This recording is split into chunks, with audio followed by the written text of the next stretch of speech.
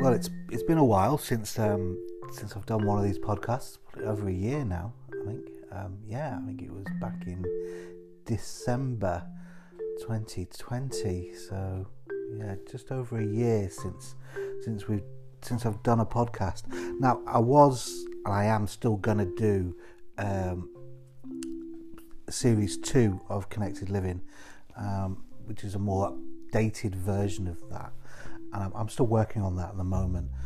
So in the meantime, I thought I'd do a quick podcast, maybe about an hour or so long, on how to have difficult conversations, which will connect in with the more in-depth version of Connected Living that on series 2 that we're going to be doing. So this is an added extra episode that we can use. So it's called Having Difficult Conversations, this episode.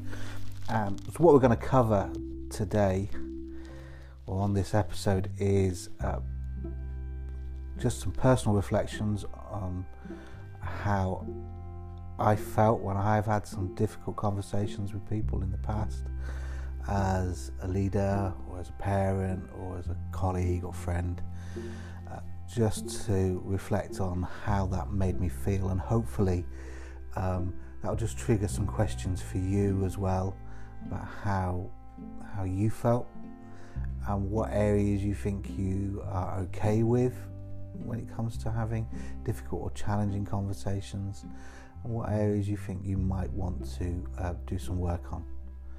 Then the next part of the podcast episode will be on how we prepare.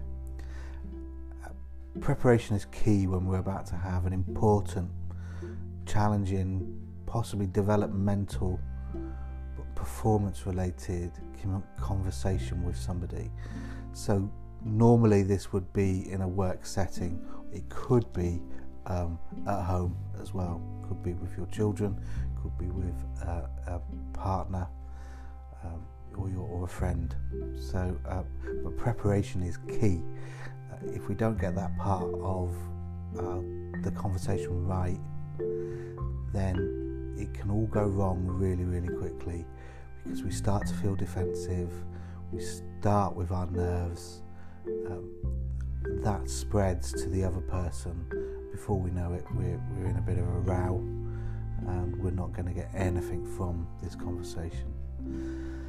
The next part of the podcast episode will concentrate on having the conversation. What happens when we have the conversation?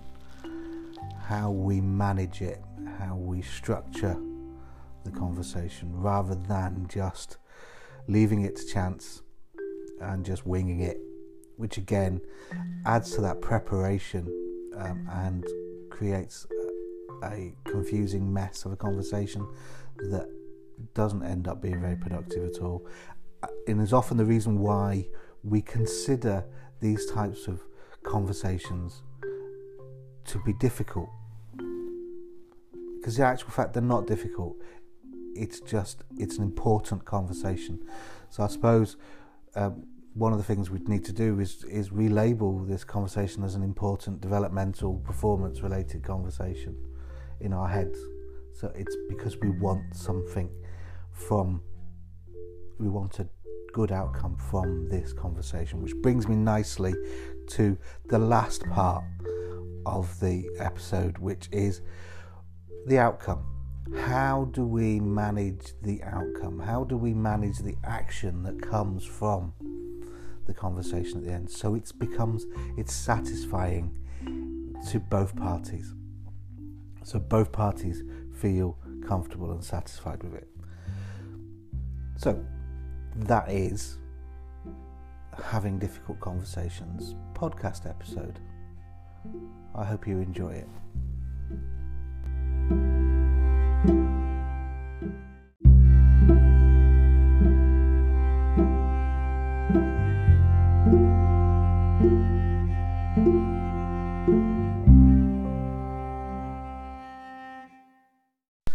Let's spend a minute just thinking about some personal reflections. So I'm going to ask you just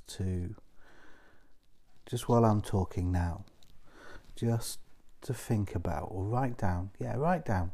Get a bit of pen and paper. Pause the podcast if you need to. Go get yourself a piece of pen and paper. And just write down your reflections on a difficult conversation. Try and use one that is fairly recently, that is fresh in your mind, that's causing you a little bit of discomfort at the moment. What I want you to do is just think about what your emotions were before you had this conversation. So in the build-up to the conversation. So I remember a couple of conversations that I've had fairly recently that have I needed to tell somebody about the performance in their team or something that's it's normally in a coaching setting or a clinical supervision setting at work, where I would be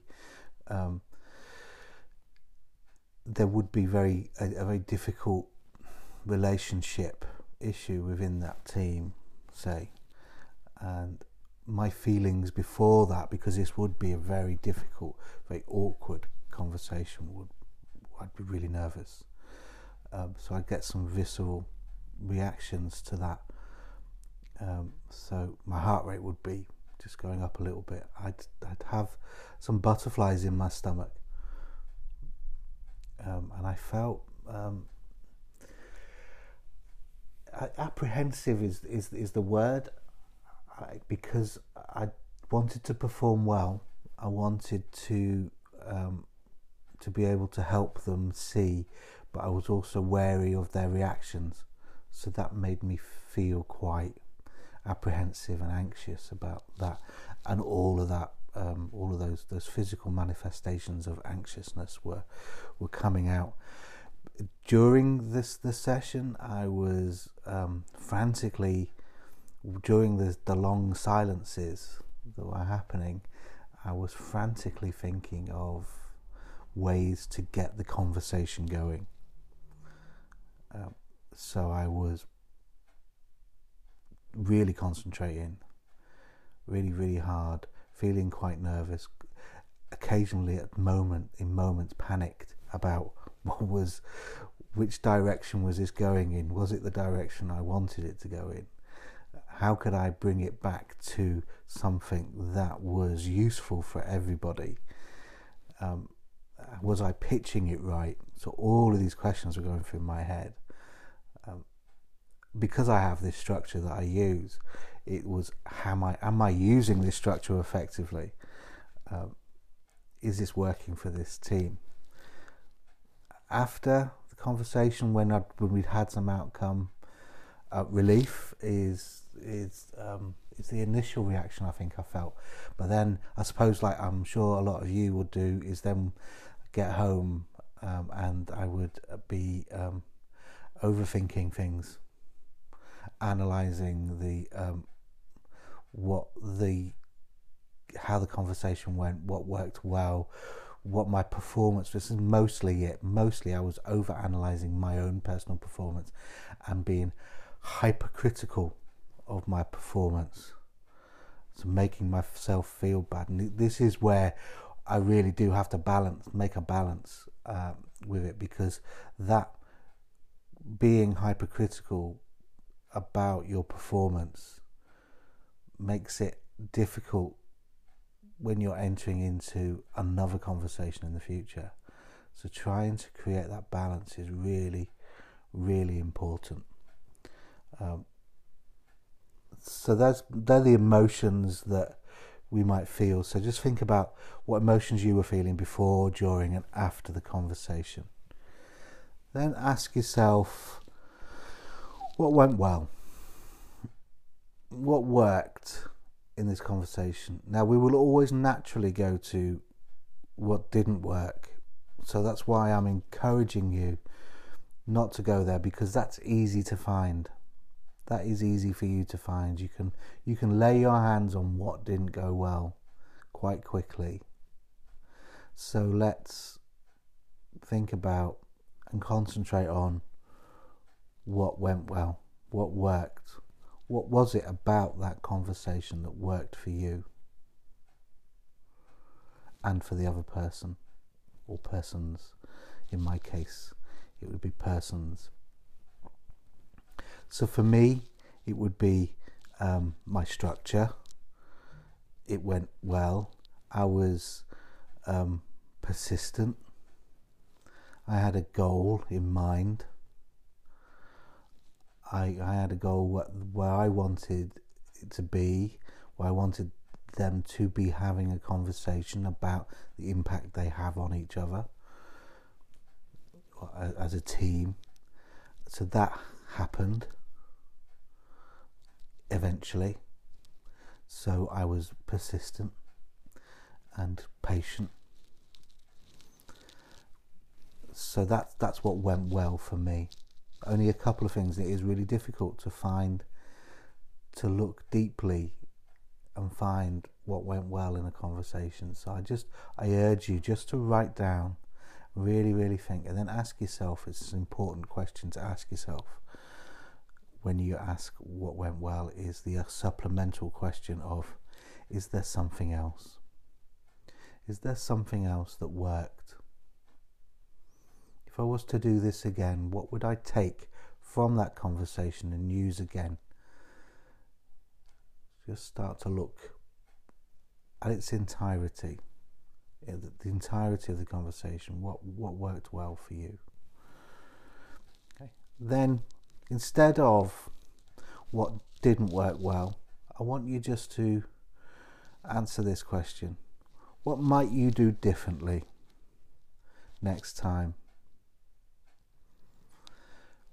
So some things worked really well. Some things maybe fell short of that. So how, if you were to approach it differently next time, thinking about those difficult moments in the conversation, what would you do differently? How would you approach it? How would you structure it that was different? So for me, in that conversation, I think I would have contracted more clearly at the beginning of the meeting and of the conversation exactly what the parameters of it were, what we wanted to achieve, make an agreement about what we wanted to achieve. So it was very clear for everybody, so we could start working towards it quite quickly in a meaningful way. So for me, it was that preparation, part of that preparation, contracting early on for that conversation. So now we've done some personal reflections. So you've got some things written down. You can now start to think about, okay, what am I good at when I'm having difficult? What can I bring to the conversation that I bring every time, that's consistent and is helpful and I do well? I know what my emotions are going to be, and what's important here is that we don't avoid those emotions. Those emotions that we're experiencing about the difficult conversation are important because we're nervous about our performance and that we support the person well and we do well in the conversation. That's why we feel that emotion, because it's important for us. Our values say that. So if that's important to us, we mustn't push that emotion away. It is not wrong to feel nervous about having a difficult conversation. You're supposed to. Otherwise, you're not going to treat the difficult conversation with respect. You're not going to treat the other person with the respect that they deserve either. So embrace those strong emotions and don't push them away, because they'll just get bigger. So we've understood those emotions. We know what went well. We've got some ideas about what we need to do differently next time. And this is a moving feast, isn't it? This is you're always going to have those moments that when you're reflecting on the conversations afterwards, those things that you did well, that might be not the ones that you've done well in the past, and the things that you need to work on, the areas of development, the things that you're going to do differently, and you're going to notice different ones each time, and that's fine. It is a moving feast. It is about learning completely. So that's personal reflection. So hopefully you've got some useful data there to use. Next, we're going to think about our preparation and how we get ready, and we will relay back to these personal reflections.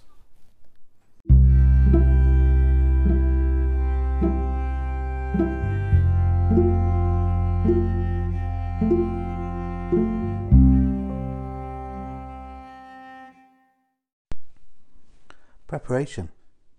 So when we start to think about the conversation we're about to have, it might be that we're having that conversation in the next day, few days, next hour or so. But what we've got to be clear in our head is what do we want to happen as a result of this conversation? What is our desired outcome? We need to concentrate on us at this moment. It's not what the other person wants. It's what we want from having this conversation. So there's a couple of things we need to remember here is that we'll talk ourselves in or out of this conversation. We'll talk ourselves into what we want really quickly. So we've got to be mindful of our emotional thinking, because when we're stressed, our motives become short term. So it's really, really important that we just test out what our motives are if we're nervous and anxious about this conversation. So one great way to do this is to write it down. And as you're writing down what you want from this conversation, have in the back of your mind, do I want to be liked or do I want to do the right thing? With that short-term thinking that we might be experiencing because of our emotions, because of us feeling stressed, it's really, really important that we start to examine, do I want to be liked or do I want to do the right thing? Am I going to work with my integrity when I'm having this conversation? So write down what you want to happen, and write down in an emotional way if you need to, because that can be really, really helpful. As Brené Brown would call it, that you want to write down maybe that first shitty draft of the conversation that you're about to have. We're not writing a script, so it's really important to differentiate this. It's not a script. It's what you want the outcome to be. It's what your goal for the conversation is. So write it down, and it'll be messy and it'll be clunky and it might be emotional, but get it all down. Read it back to yourself. Does it make sense? Am I being reasonable? Do I need to adjust what this outcome is? And what we can do now is, when we've got it in front of us, we can start thinking about the facts of the situation, the facts of the reason why we're having this conversation. And it's important that we get our facts straight. So as you've written it down, do we have enough information about this to be able to go into a conversation about it, to have a discussion about somebody's performance or somebody's development or their behaviour? So do we need to gather as much information as we need? So ask ourselves, have we got all that information? Well, if we've got all that information, we might need some more, so we need to go gather it first. It's really important that we now start to separate out facts from opinion and judgment. So we are not just walking into a difficult conversation with our opinions and our judgments, and we've got some facts to deal with. Because the thing is with opinions and judgments, we've all got them, and not all of them are the same, which can lead us into difficult, challenging, argumentative conversations because they will have a different view. So it's important to separate out facts from opinion so you know the difference. You can still impart opinion and judgment, but you know it's opinion and judgment and you're not treating it as fact, which is often what we do as human beings. We do it all the time. We see things in the news, we see things on Twitter and on Facebook, we hear gossip, and it's about an opinion or judgment on some situation or somebody, and we then start to treat it as facts about that person, about that situation.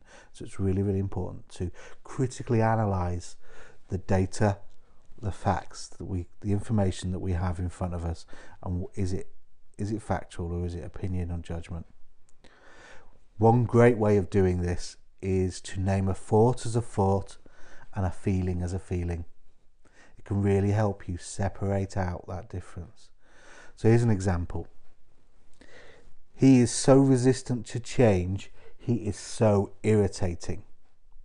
Now if I separate out my feelings and thoughts, so I name the thoughts as thoughts and I name the feelings as feelings, this will turn into, I think he is resistant to change. That makes me feel irritated. Can you see that it starts to change the whole idea of this being a factual statement to an opinion statement? It's an opinion piece. When we are sat, say you're sat at the GPs or the doctors, or you're sat in A&E and you're waiting and you see people coming and going, and they've got clinical uniforms on, they've got nurses' uniforms, they look like doctors maybe, there may be physios, maybe receptionists, and we see them just not with patients and they're walking around and we think that they are not doing their job properly. But we don't say we think, we say they're not seeing patients, they're not working properly. That is making me, no, that is so annoying. So we can turn that into, I think they're not doing their job properly, I think they're hanging around, and that makes me feel annoyed. And it's just our perception that we can turn into facts if we are not careful. So we can label people who work in A&E as difficult, lazy people, and they're not. Or we can talk about receptionists in GP surgeries the same. There's not. It's just our perception of what is happening. We don't have the full facts. So if we're entering into a difficult conversation with just our perceptions, it's going to go south really, really quickly. So it's important that we understand what our thoughts are and what our feelings are, so we do not confuse them with facts. And this brings me to the next question that it's important to ask yourself. So what am I assuming about the situation, about what the conversation I'm about to have is? What am I assuming is correct, is to be correct about this? What am I assuming to be correct? Let's get that right. Wow, that was difficult, wasn't it? So what am I assuming to be correct about this situation? Not all of what you see can be taken at face value, because we often will see things and we think we know the pattern, we think we know that certain behaviour, and we assume that is because of this. So if somebody is persistently late to work, 5 or 10 minutes late, we can assume that they are lazy. We can assume that they are not engaged with work. We can assume that they don't like the job. That might not be correct. We're making assumptions based on our view of the world, not based on what is really happening to that person. So just check on your assumptions, because they might not be correct. So if you do have some jumping to conclusions, some assumptions that you've got there, just label them as I'm assuming this. It might not be true, because then that'll help you when you're having your conversation in the future. What judgments have you already made about this person and about this situation? Now, we all have people that we like, and we think everything that they do is wonderful, and we think that we have a bunch of people in our lives that we're indifferent about, so we'll like them one day, we might not like them the next day. And then there's people, the ne'er-do-wells in our heads, the people that no matter what they do, we don't like them, we don't like how they behave and how they work. All of those views of people will help us make judgments and assessments as we perceive their behaviours. So what judgments are you making? What's your opinion of the person or the situation in front of you? And is that colouring the conversation you're about to have? Is this a reason why you are reluctant to have this conversation? Is this a reason why you want to have this conversation? So it's really, really important to think about what judgments you are making. So now we've got some critical views of what we want to get out of this conversation. We've tested our goal, our outcome, our desired outcome. We have tested the information that we have about the reason for this conversation. So we're being more critical now. We're slowing our thinking down, which is really, really important. This is why it is never good just to jump in to a difficult conversation, because we think with our emotional brains, and we go we go for the quick, easy solution, which is either to have a short, sharp row, tell them our piece, or not say anything at all. And neither of them might not be helpful. So we've done some preparation there, slowed our thinking down. Now we've got our thinking slowed down, we can now start to consider our emotions and how our head is and where our head is, because we've got to make sure our head is in the right place to have this conversation. So we are not emotionally thinking. We're not going into this conversation emotionally charged. We need to check that we are not experiencing what we could call an amygdala hijack. That's when you temporarily lose control of your prefrontal cortex. So the reasoning, the careful reasoning part of your brain, the part of your brain that considers both sides of the argument, can be turned off, can be switched off by our amygdala if we feel we're under threat. So if we're going into a conversation feeling under threat, we will turn off our reasoning brain, because we need to be kept safe. This is what our mind's thinking. So we react with our emotion rather than respond with reason. In a life-threatening situation, this is really helpful. When we're having a conversation about somebody's performance, it is not helpful at all. So we don't want to be reacting, we want to be responding. Because if we react, then often our reactions are contagious. If you push somebody, they will push back. And then we end up with an argument, and we end up being further apart from this individual than we should be, because at the end of the day what we wanted to do was make sure that we have some action and agreement. We're not going to get the action that we require if we go into this conversation emotionally charged. So it's time to put our heads where it needs to be. So it's time to understand what is happening with us and how we can manage our minds, our emotions better, to be able to go into this conversation in a calmer way, having full control of our prefrontal cortex so we can respond reasonably. First thing to understand is the discomfort you're feeling about your performance, as I talked about earlier when I was talking about my reflections, is the discomfort you're feeling is not it's not about their feelings. It's about your performance. It's about how well you are going to do, and you'll worry about whether that is going to be good enough or not, and whether you're going to look unreasonable, silly, or angry. You want to come across as calm, professional, and caring. So that's why you're feeling this discomfort. It's not about their feelings. It's all about you. So the first place to start is when we're doing all this critical thinking about our preparation, is to choose to see this as a resource and not an obstacle.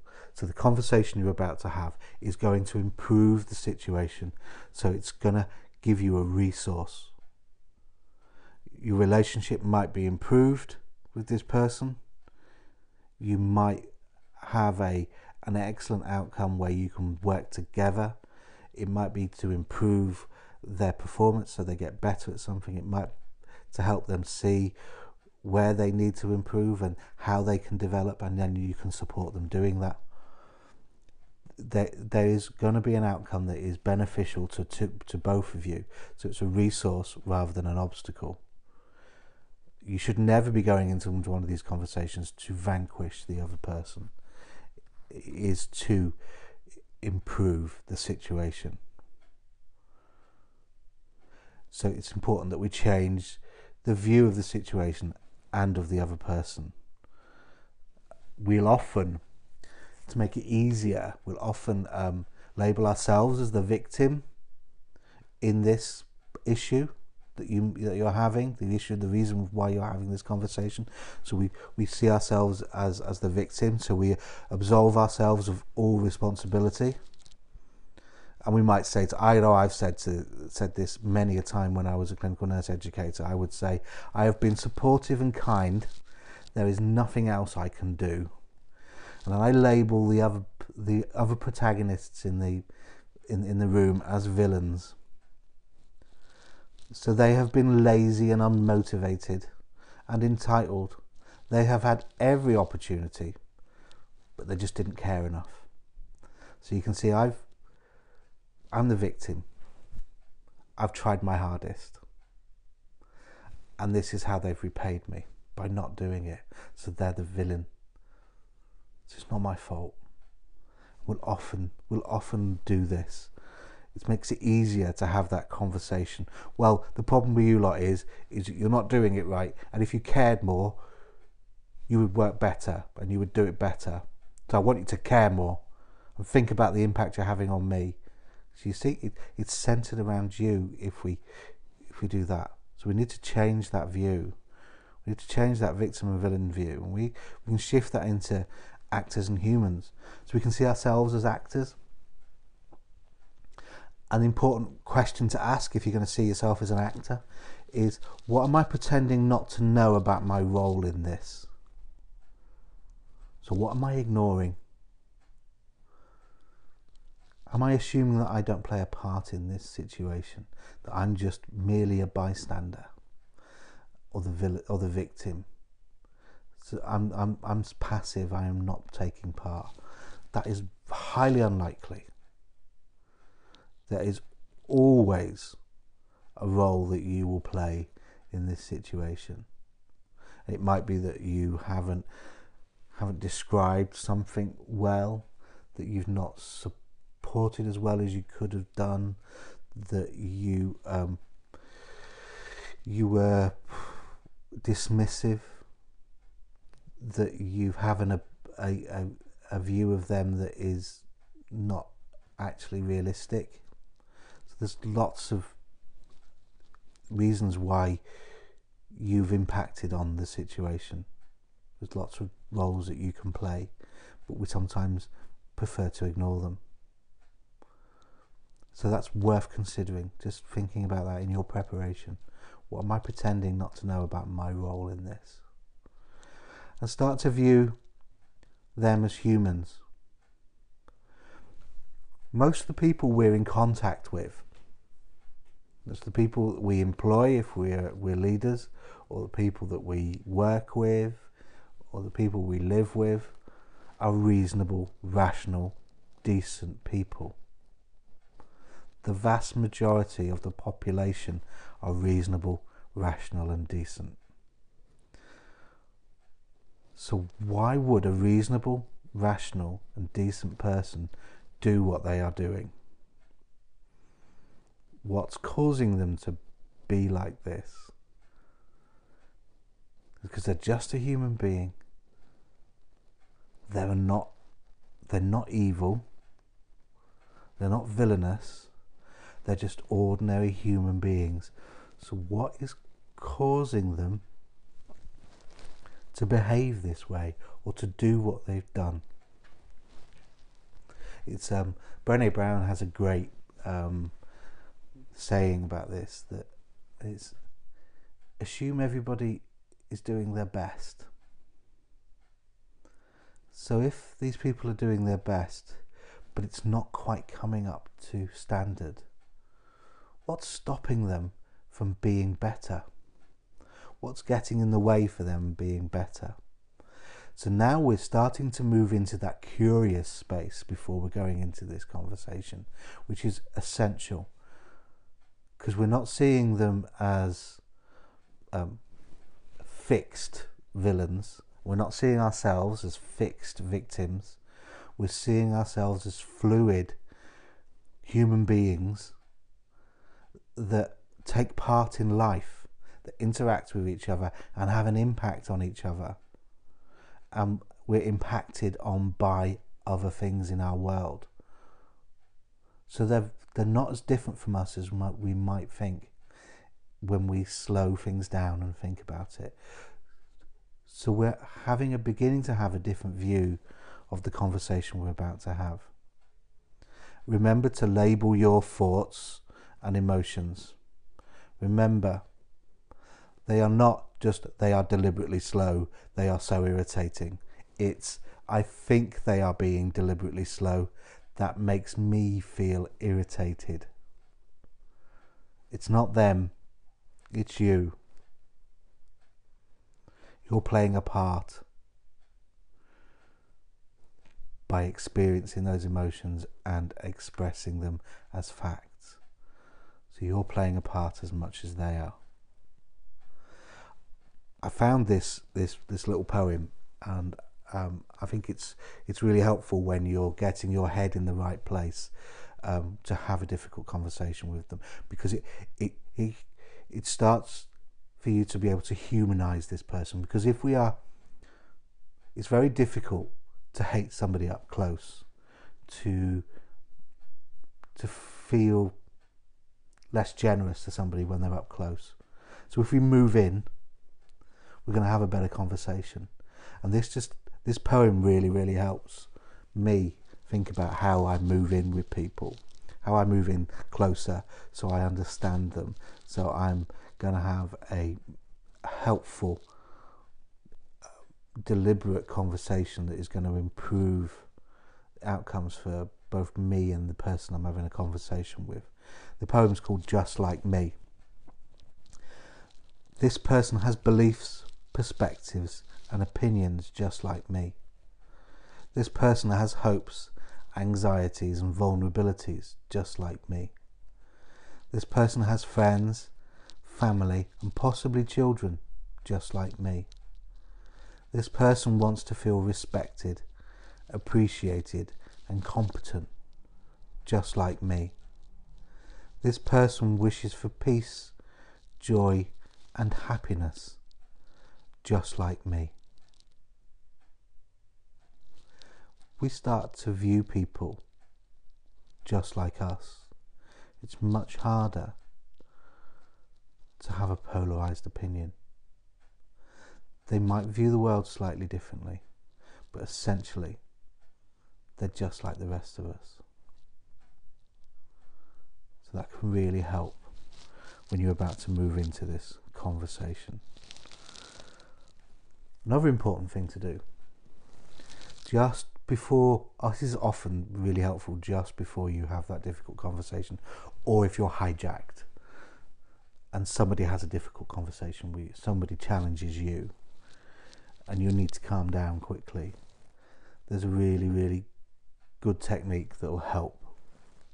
It helps relieve anxiety really quickly, helps you feel calmer, and that's just a real simple breathing technique. Excuse me, I've got hiccups. They've gone. Okay, so this will help my hiccups as well. So it's really helpful. It's a short breathing exercise. It's called square breathing. So what you do is you breathe in for a count of 4. 1, 2, 3, 4. You hold for a count of 4. 1, 2, 3, 4. Breathe out for a count of 4. 1, 2, 3, 4. You hold for a count of 4. 1, 2, 3, 4. And repeat. And repeat until you start to calm down. Your heart rate starts to come down. You start to feel less anxious. You're then able to enter into your conversation. Really helpful, useful tip when you're just about to enter into your conversation. I like to have a personal mantra as well when I'm just about to start a conversation with somebody. I use it when I'm going for interviews as well, and it's really simple. And what it does is it helps me differentiate between who I am and what I do, because what I do is not who I am, and it's really important. So if I make a mistake at something, if I don't do well at something, it doesn't diminish me as a person, as a human being. I am still loved and lovable. And I pinched it off Brené Brown. Of course I pinched it off Brené Brown. Who else would I pinch it off? So I always say to myself repeatedly, I'm loved and lovable. I'm loved and lovable. No matter what happens, I'm loved and lovable. My mum will still love me. My boys will still love me. Hopefully my wife will still love me. I'm loved and lovable.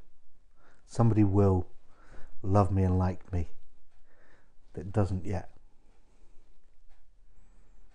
That's not going to change. So have that little personal mantra. It will be really, really helpful. And that's how we prepare for our difficult conversation.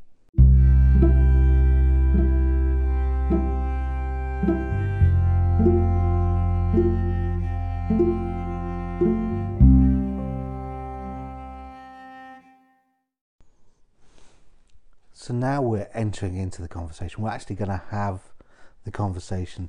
Now it's important to have some structure to our conversation, and what I'm going to use, because I find it incredibly helpful, is an approach by Egan, which is the I think it's the skilled helper.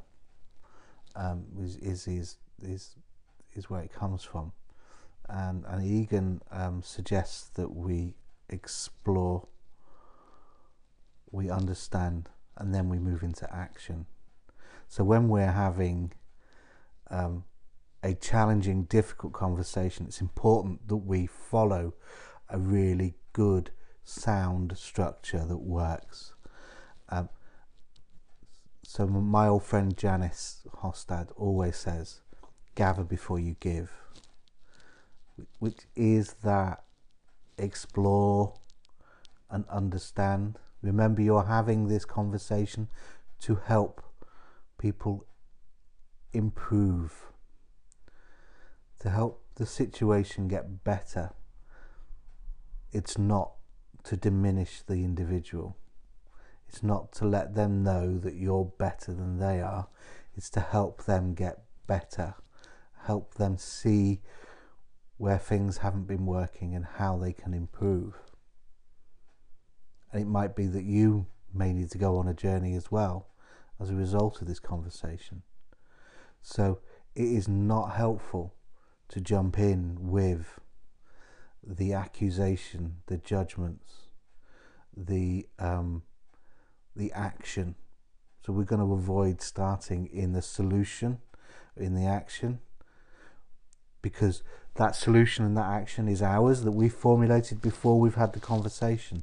So with this individual or with a group of individuals, so we're going to explore what this situation is, how you understand it to be, and how they understand it to be. And then create an understanding between you of what probably really did happen, or what really is going on. So we explore the story. So we might say, this is what I understand to have happened. What's your view of it? And then we go quiet and we listen to what they've got to say. I love this. This is a quote by David Augsburger, who writes about listening. And I love it, and I think it really helps when I'm thinking about, do I need to jump in with a conversation, or do I need to listen? And here's the quote: "Being heard is so close to being loved that for the average person they are almost indistinguishable." So that was David Augsburger. So being heard is so close to being loved that the average person finds it almost indistinguishable to work out between the differences. So you can feel loved by being heard. So it's really, really important, if we are going to get on the side of somebody, that we listen to them. They're much more likely to hear us if we hear them. We spend very little time listening to people, and a lot of time telling people. When we tell people, we push them back into their boxes, back into their view of the world, and they will not see your view of the world, because they'll be telling you their view of the world, and you're busy telling them your view of the world, and neither of you are listening.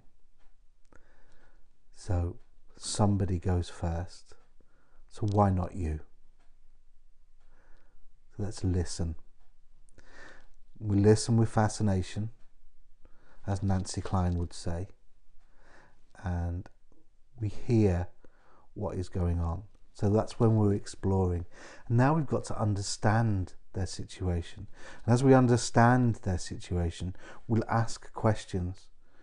We will be curious, because remember, we are assuming they're doing their best, but something's stopping them from being better. So we're curious about why a reasonable human being would behave like this or would do this. So we want to understand this.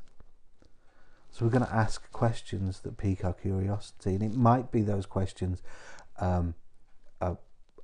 we might use, not questions, we might use paraphrasing, we might use reflections, just to dig a bit deeper, to create a better understanding for us and for them what the situation is.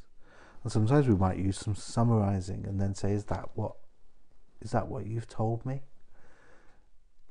And then they can expand on that and dig a little bit deeper. So we start to go through as we would say, the layers of the onion, to find out what really is happening that helps us understand and helps them understand. We can ask again some more questions about what's going on, because we might say, well, we've heard this, we saw this. So we might give them some feedback and say, in a very factual way, this is what we saw. What do you think about that? What was your take on that when that happened? So you start opening questions up to pique their curiosity, to understand what's going on.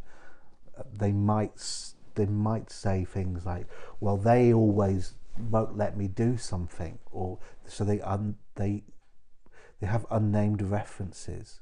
Be curious about those unnamed references or those pressure words. If people say, I need to do this, I can't do that, I should do this. Just be curious about what lies behind those pressure words or unnamed references. The they and the them, the management, those kind of statements. We should be going to where things are not said. So let's be curious. This is that moment, this is that time where we understand the situation. We get to put some views in of what we've seen as feedback, factual feedback. If we can now talk, we can talk about the feelings that we've had as well. But we got to label them as feelings. So when you did that, or when I thought you did that, this is what I think you did, and this is how it made me feel. And then give them the opportunity to talk about that as well. We're creating a really good, strong understanding. We're into a deep conversation here. If they're expressing emotion, it's important that we empathize with them. And Brené Brown would call it, it's a way to connect to the emotion of another person, but it doesn't require us to have experienced the same situation they're going through. So we don't have to be in their shoes. We just have to understand the emotion that it causes, that it creates. So we know what loss feels like. We know what disappointment feels like. We know what frustration feels like. So as they're describing something, we could say, that must be so frustrating. And they might say, yes, you're right, it is. Or no, actually, it's not frustrating. It just makes me really angry. So we're able to articulate emotions and we create a connection with that person. So we're gathering before we give. We're listening to them. We're hearing what they have to say. We're engaging in that conversation. We're being empathetic. We're cutting through by using our ears as much as our mouth. So we gather and then we give. We explore, we understand, and then we move into some action. Remember to breathe. It might get emotional. You might get emotional. You might get angry and wound up, which is normal. But we don't want this to escalate. So if you need to, do that breathing exercise, the square breathing, just to calm things down, just so your amygdala goes back to sleep and your prefrontal cortex can take over. It's important that everybody feels safe in this conversation when you're having this conversation. So it's vital that you are being very clear about the feedback that you're giving. So when you're opening the conversation, you are clear. Because if you're clear, you're being kind. If you start beating around the bush and start talking about lots of different things and avoiding the main subject matter, those words that you need to say, then you're just going to make them feel uncomfortable. You'll make yourself feel uncomfortable. People get angry. Your amygdala starts to take over. Their amygdalas. So before you know it, both amygdalas have been hijacked and you're just shouting at each other. So be clear, because to be clear is to be kind. Be aware of the emotion in the room. Like I said, be empathetic to what they're experiencing. Express that empathy. But understand and expect strong emotion. The more difficult, the more emotive the conversation you're having, the stronger the emotion might be. So be prepared for that. You might need some tissues. Try not to touch, try not to hug. You're having a conversation. It's an important conversation. So be aware of that emotion. Use empathy. Remember, this is not a competition. You are not there to vanquish them or beat them or to get your opinion across and only your opinion across. You're there to improve the situation, and that might mean that you improve, that you change as much as they do. So your behaviours need addressing as much as their behaviours need addressing. It might be that. So be open-minded. Be there to improve, not to destroy. Because it's vitally important that you get it right, not to be right. If you're going into that conversation knowing that you are right and you are going to remain right, all of this disappears. So there's no point in exploring and understanding, because you're just going to go straight to action and just tell them what it is, and that is not going to work, because they will tell you how it is for them and neither of you will hear each other. So you're going into this conversation to get it right, not to be right. So if you need to shift and change, you must. Okay. So that's the conversation. So we're there, we're going to explore, understand, and then move into action. And we're going to cover action and outcome in the next part of this podcast. But remember, empathy is so important, and listening.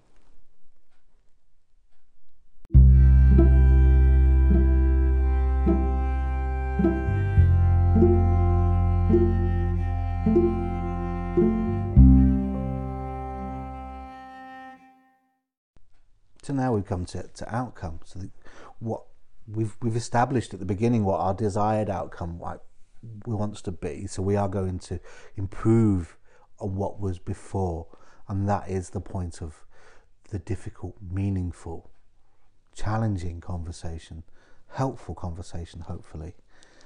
So we want a positive outcome where things are going to improve. We might not have the outcome that we thought we would, but we are going to end with action. It's really, really important that we've explored and we've understood that there is some action that comes out of the conversation. So something is going to shift.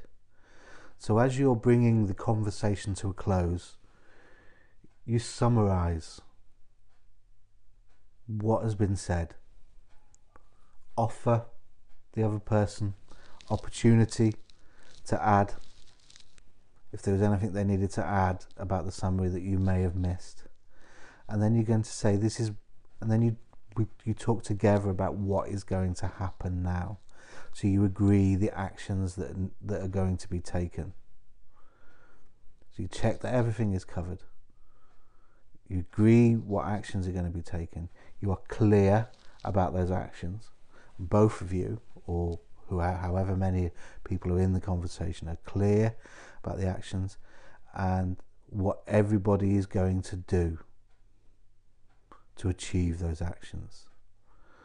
So what their personal responsibility is for each of the actions that are coming from this conversation. It's important as well to check at this point that everybody has the resources to achieve the actions, so they can complete them, because they leave the room not being able to do it. We've just set up failure. We've created resentment. So it's important that we check that we've got the resources to be able to achieve the actions.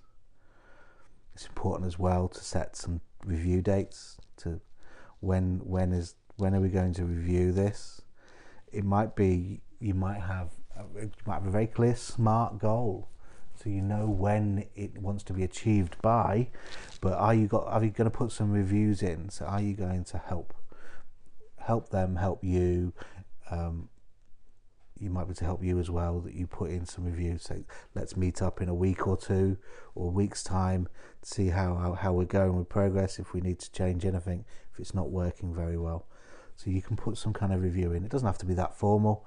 If it's in a work setting, I would suggest it needs to be formal. If it's a social or family setting, maybe it needs to be less formal. But there does need to be some kind of review. Everybody leaves the room talking about the actions that they are going to take.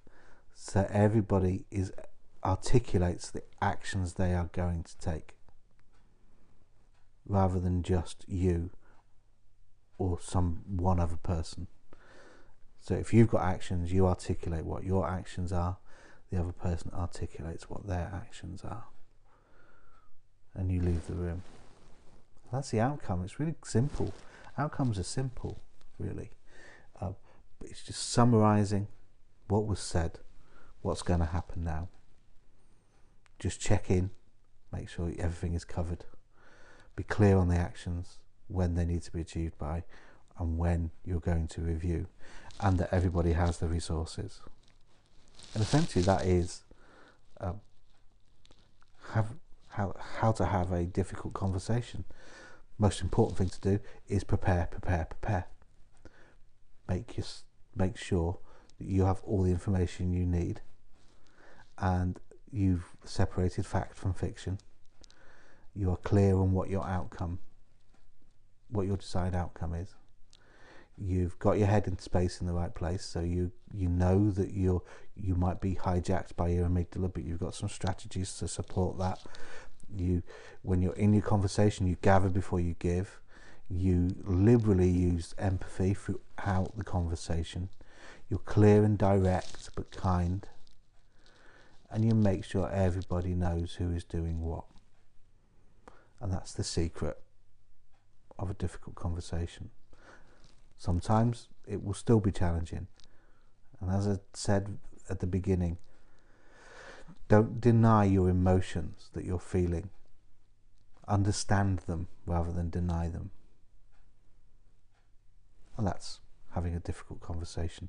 As I say, I'm preparing at the moment season 2, or series 2. We're not American, are we? Series 2 of the Connected Living podcast, which will go into a little bit more depth about acceptance and commitment, and how we can use that approach, values-based approach to our lives to help us make the right decisions, make changes that we need to do to live our lives. So that'll be coming soon. But this is like a little bonus episode to start things off again. Okay, so you'll hear from me all soon. Thank you.